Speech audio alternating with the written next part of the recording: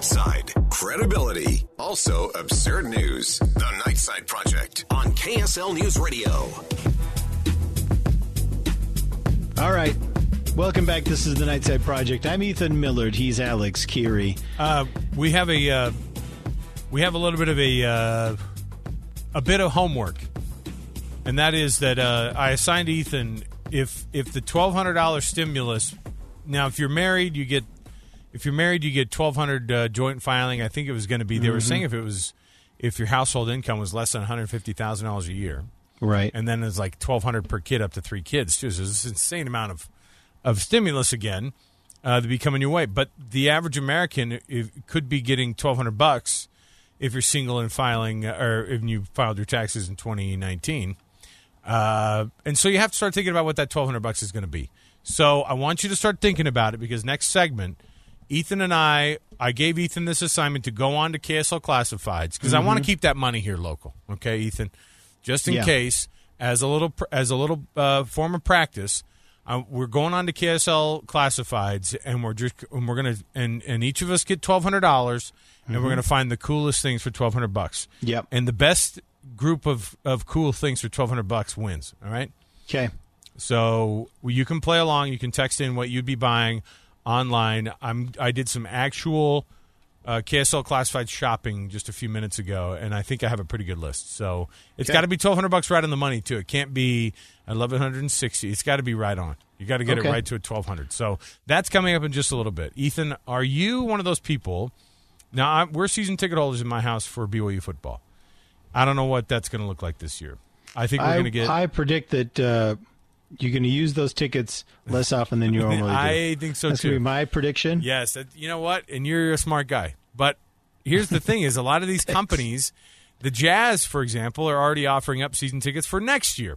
Snowbird, they do this every year. They go, hey, why don't you go ahead and float in a little bit early and start getting your season pass now. Get it going right now. But the thing is that now companies are finding that consumers are hoping that everything gets better in the future. They can't wait to go to a Jazz game or Snowbird in the future, and they are buying these things because these companies are offering them up and giving them a little bit of a discount. Are you one of those people, Ethan, that looks at this and goes, I want to spend X amount of dollars on season passes or whatever it might be? Would you look for opportunities to spend in the future, like, a Lagoon season pass for next year, maybe not this year? Yeah. No. Well, I mean, I guess, yes, I would. I'm not really in the market for stuff like that because I've got a couple other financial priorities that I got to kind of get handled this year.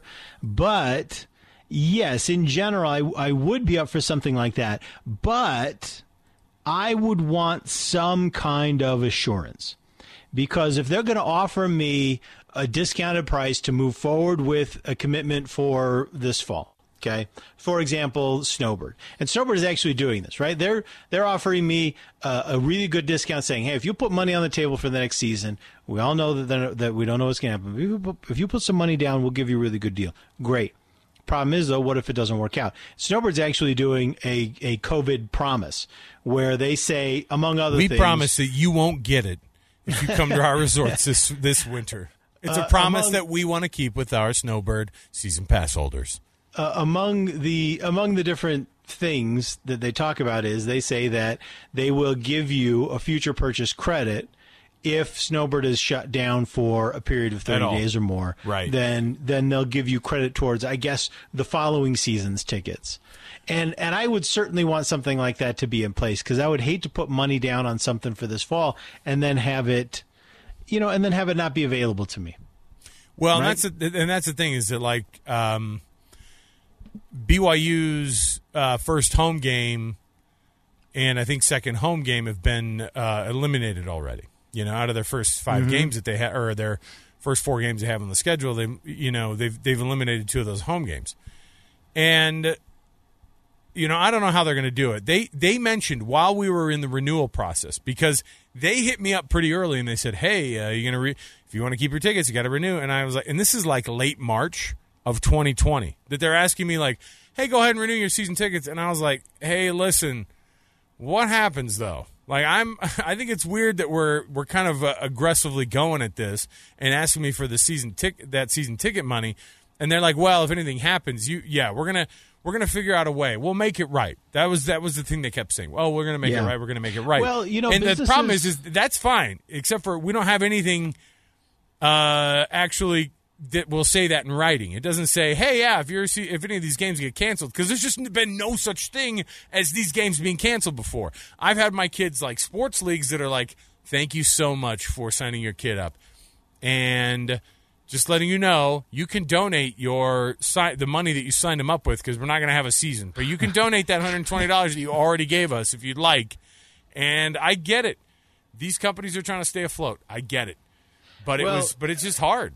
I think, yeah, it is hard. But, it's something to think about, though. And consider this also with your favorite companies. If there's a company out there that you're really committed to, you got to realize that even big companies don't necessarily have deep pockets. And right, they live paycheck to paycheck, so to speak. Yeah, and if that revenue dries up, they may make a ton of money in profit, but where does that profit go? Well, it's probably not your concern. It's not the employee's concern. That money's gone. And when that new revenue drives up, all those billions of dollars that they may have made over the last several years, it's not available to the company because it's already gone into someone else's bank account. It's not available anymore to the company. Past profits are not usually kept in the company like that, and except for certain things. And so they may have access to debt. They may have access to, borrowing money, but boy, it's really easy for a company to look at even just a few weeks lost revenue and say, well, I guess no one works here anymore because we can't afford to pay you. Even massively profitable companies that have just made people rich. What would you know what I would pre-buy? You know what I would pre-buy? Because I buy it already, and if I could go in and kind of essentially like cashing in your punch card. Mm-hmm. Oh, you know what? This is Ethan. McDonald's needs to hire me. I would start pre-selling McRibs for 2021. Oh my goodness! You know what I'm talking about? Mm-hmm. So you start selling that McRib. You start selling like a punch card for 10 McRibs for 2021. I'm in. Because what it does is then McDonald's goes, hey, sometime in 2021, and they've got that purchasing power by me buying that essentially the McRib season ticket. And you get a 2021 McRib at 2020 McRib prices. That's exactly. Did you say pig prices? At 2020 pig prices. Oh my goodness! Right. Things that you didn't think you'd hear on the radio today. 2020 pig prices. McRib season tickets.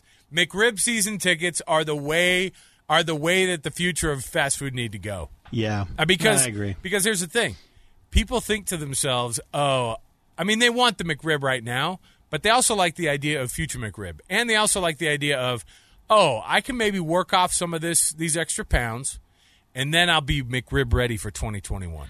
Boom. Here's someone texted in. They tried to pay the balance of their season football tickets, but they said they're not accepting payments right now. Oh, but see, that's the thing is that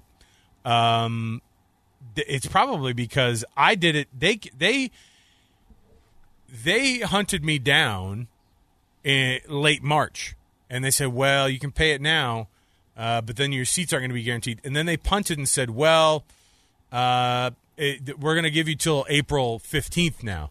But I said, it's fine. I'll pay for it now. I'm fine too. And then if refunds happen, or when refunds happen, they happen if the games don't happen. And then they said they would just, if something ended up happening and the whole season got canceled, it would basically just roll around to the next season.